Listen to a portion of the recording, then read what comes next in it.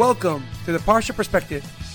Each week, we will delve deep in a weekly Torah portion to find a practical and insightful way to enhance your daily life.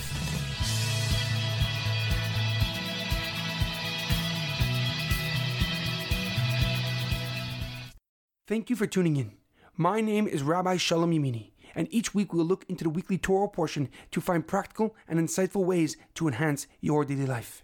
This week's Parsha Perspective is in loving memory of Edward ben Ephraim and Shlomo ben Edward, whose birthday is the 28th of Av. May their souls be uplifted and may their memories be a blessing for their families. This week's Parsha Perspective is in honor of the Refuah Shalema, the complete and speedy recovery of Shaul ben Brita, Sasson Betzal ben Batia, and Yachmiel Daniel ben Tova Basha.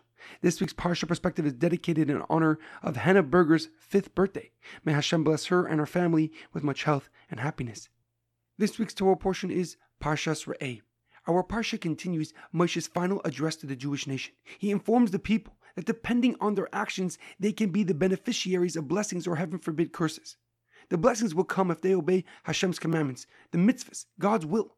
Or suppose they defy God's laws, they will feel the depth of his anger, heaven forbid. Moshe then commands that they proclaim these blessings and curses on Mount Gerizim and Avil as they enter the land of Israel.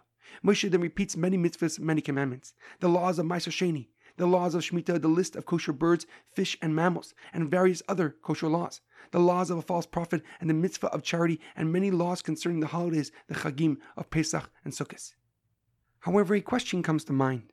At the beginning of chapter 14, Perek Yud Daled, Moshe Rabbeinu tells the Jewish nation how special they are to Hashem. He says, Banim atem laHashem lekechem, you are all children of God, and you shall not cut yourself or shave your forehead because of the dead.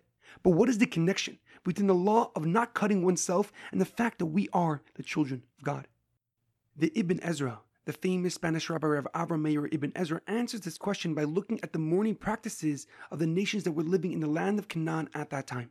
Some of their common customs when grieving their dead was to cut themselves and shave their foreheads. Moshe Rabbeinu is telling us that we are children of God and therefore we are not allowed to follow the habits and traditions of the other nations.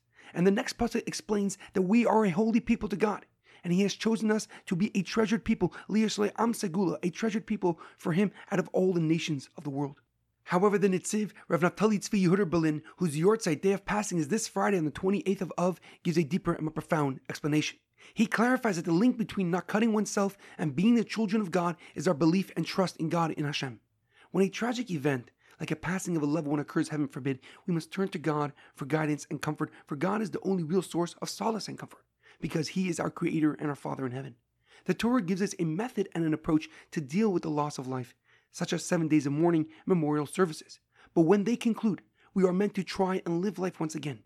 We are not allowed to harm or sabotage ourselves because we still have a mission from God to complete.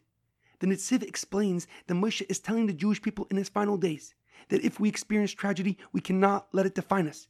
We are not allowed to leave permanent marks of misery and sorrow so we can avoid identifying ourselves with it. Instead, we must look to our Father in heaven and beg Him to eliminate our suffering and remove our pain. This lesson is ever more prevalent as we begin the month of Elul this Sunday, because it is a month set for tshuva, for repentance and self-introspection on our deeds and our connection to God. And we must look at our deeds and disassociate from them so we can have a great and amazing and impersonal relationship with the Almighty, with our Creator, Hashem. In our daily life, when we hit that inevitable bump in the road, we must learn from it rather than identify ourselves with it. We must recognize that we are not our failures or our mistakes. And quite the contrary, human beings are created to attempt and endeavor to find their path and purpose in life. And the ability to disassociate oneself from their faults and errors is the difference between inventors and imitators. Only one realizes what they actually are and judges themselves accordingly. There's an amazing quote that I once read. Our greatest glory is not never failing, but rising every time we fail. Have a great weekend and good Shabbos.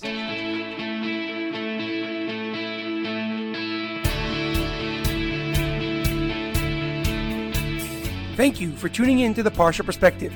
Check out our website, theparshaperspective.com. Send thoughts and comments to theparshaperspective@gmail.com. Till next time, thanks for listening.